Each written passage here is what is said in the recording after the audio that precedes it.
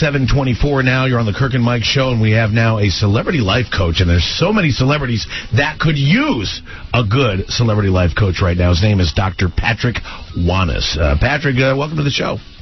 Thank you. This is the story that just does not die. I'm always surprised that every day we seem to get more and more, and really I think a primary reason for that would be because Charlie Sheen is doing this media blitz right now. A lot of debate on this, but I think the popular consensus right now is that he is a little messed up at the very least, and having a full-fledged meltdown at the very worst. What is your take on Charlie Sheen, Doctor? Well, the first thing is we have to understand that when someone engages in drug and alcohol abuse and substance abuse, it's going to affect your judgment, your character, and your values. And usually it destroys your judgment, your character, and your values. Then beneath that, we have to look at, well, what are Charlie Sheen's real issues? And here's something that no one's ever really thought about. Back in 1987, when Charlie Sheen was talking about filming Wall Street, he was talking about how he was in New York City, he was partying, he was doing alcohol and drugs, and he asked himself, he said, the questions I was running from were, is this success all a fluke? Have I been fooling everybody so far? Will I get caught? Now, what's the significance of that? That this guy deep down actually doesn't think he's good enough. He actually thinks he's a loser. In every single interview, Kirk and Mike, what's the theme? He talks about being a winner. He talks about winning, and then he refers to other people as being losers. He's trying to convince himself. Brilliant. Winning. He's actually trying to convince the entire world, and he's saying to everyone, look, I'm a winner, I'm a winner, I'm a winner.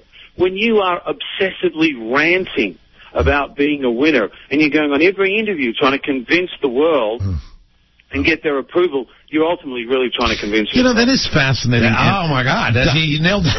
You know, that is so true. I'm looking at my own life, and when I probably, when I am backed into a corner and when I'm feeling the most insecure and the most threatened is probably career-wise, is when I make the most grandiose statements, because I'm not only afraid, but I'm also threatened and angry. And that's exactly what he's doing. And this is a little boy that's afraid of the world, maybe.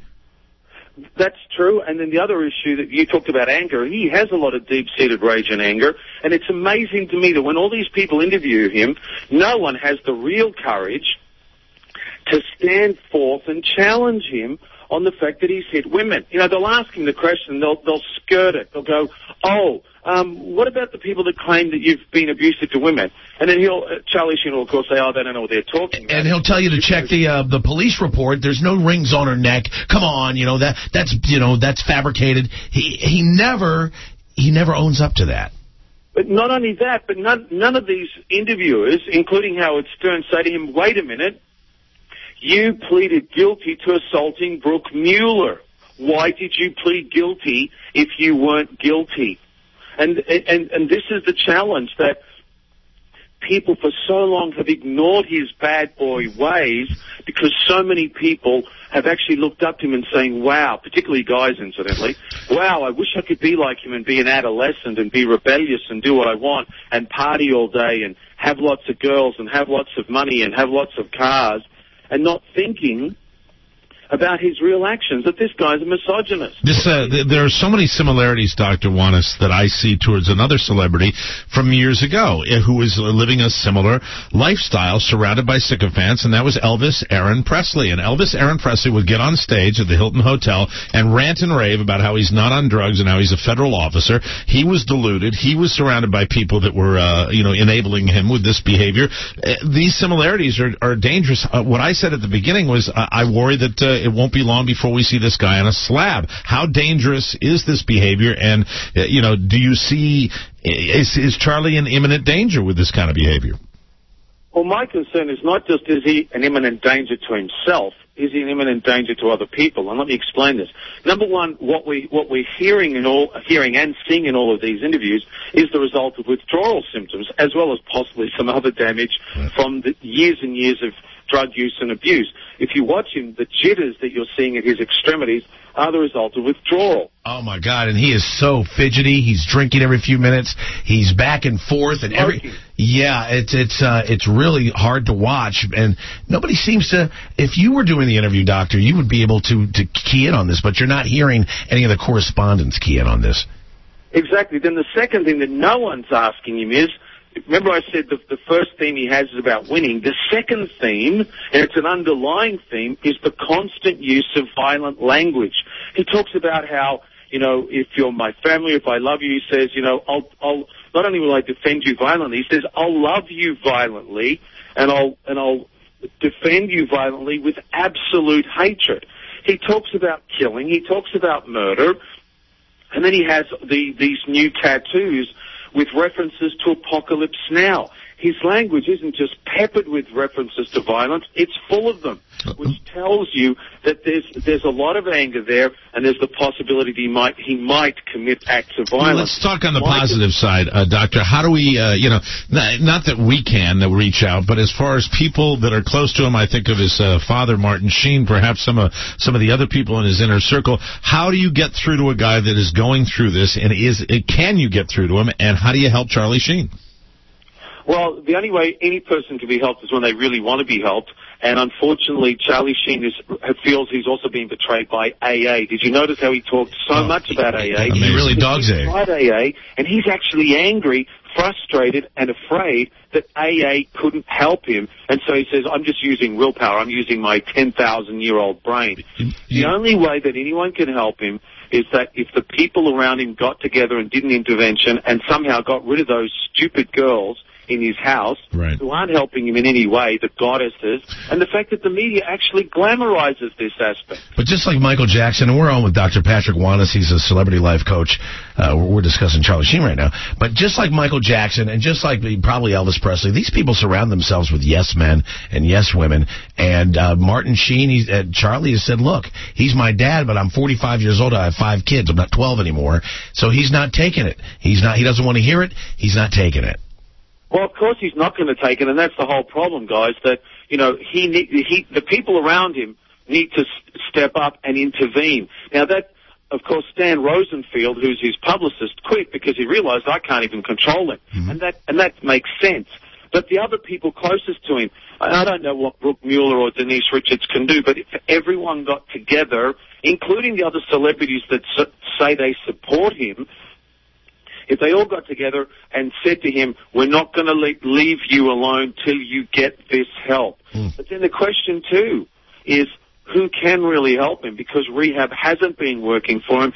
And the reason it doesn't is so many people get stuck treating the symptom and not the real cause of his behavior, which is the deep-seated rage and anger. It's the self-doubt. It's the self-loathing, which is at a much, much deeper level. And I just want to say this quickly, guys, that every actor and every celebrity goes through that same question, which is, am I an imposter? Oh, on any level. I totally agree. You are so spot on with that. Last 2 questions I want to ask you, Doc, are about the drug use specifically, because that's the big question. Everybody that sees Charlie on television, we all debate, is he or isn't he? Is he on drugs or is he not? Based on the voice, based on the behavior, do you think it's withdrawal, or do you think there's a chance that he still is doing drugs? No, I actually believe him. Look, he showed the tests. Radar Online, NBC, GMA all did drug tests and they came up clean. What you're seeing with that weird behavior is him off drugs. It's withdrawal symptoms, probably about 4 or 5 days off drugs or a little longer. Then what you see him doing is smoking like a chain smoker when he did the chain interview because he can't handle it. Right. So now, is he today off the drugs? I don't know, but in this past 7 days, he's definitely been off the drugs, as verified by the test. And he mentions, and the last question I have for you, he mentions Ambien, and you talk about how incredibly insidious this drug Ambien is and how dangerous it is. It's what killed Heath Ledger. Could he be off some of the other stuff but still be on Ambien to sleep at night? Thank you for bringing that up, because you're exactly right. The other danger is the mixture of prescription medication with these other drugs, and prescription medication in his case on its own is extremely dangerous.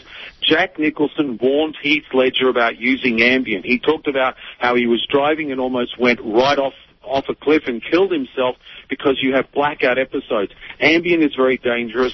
It also tells you Charlie Sheen, that if he needs to take these pills to sleep, he obviously can't sleep, which means he has other mental and emotional issues that are preventing him to sleep, as well as the fact that he's been doing so much partying. But the mixture of Ambien and alcohol is extremely lethal. He calls it the devil's aspirin, and I've never tried Ambien, but look, Tiger Woods was on Ambien when he fell asleep snoring after his accident in the middle of the street. Can we get you on again, Doctor? I mean, this seems to be a huge... It's just got Lindsay Lohan, Tiger Woods, so many people wrapped up in this celebrity's grip, and you seem like you can unlock some of the keys. Thank you. And finally, the point that what you're talking about is how they all basically get swallowed up is you already have these issues underlying. You put yourself in Hollywood, you get all the extreme attention, adulation, money, power, fame, and that only makes worse your deep underlying issues. And this is what I do, which is to study, why do you do the things you do? And in that sense, you get to the root causes and the root motivations behind our behavior, behind human behavior. He's on the web at patrickwanis.com. That's WANIS, and he's a celebrity life coach, and great talking to you, Doctor. Thanks, Dr. Wanis. We'll have you on again. That was a fascinating discussion. We look forward to talking to you sometime in the future. My pleasure. Thank you, guys. Enjoy your day. Dr. Patrick Wanis, and you heard it. Guy's good. Only guy that can help Charlie Sheen is Charlie Sheen himself. At the very end of it, it's really going to be the man himself that has to pull himself out of this. I will love you violently. We're at war. Winning. Mm-hmm. I love you violently with the fire of 1,000 suns. Normal. I may go back and erase that blog I put up at theedge1059.com. Oh, I've only been telling you for 2 weeks, but you get the doctor on, and now you want to believe. Just like Sting said, you pay your analyst to reach the same conclusion. There's a line in a police song that if you hadn't done all those drugs in the 80s, you would have been able to recite that by rote. 736, Kirk and Mike!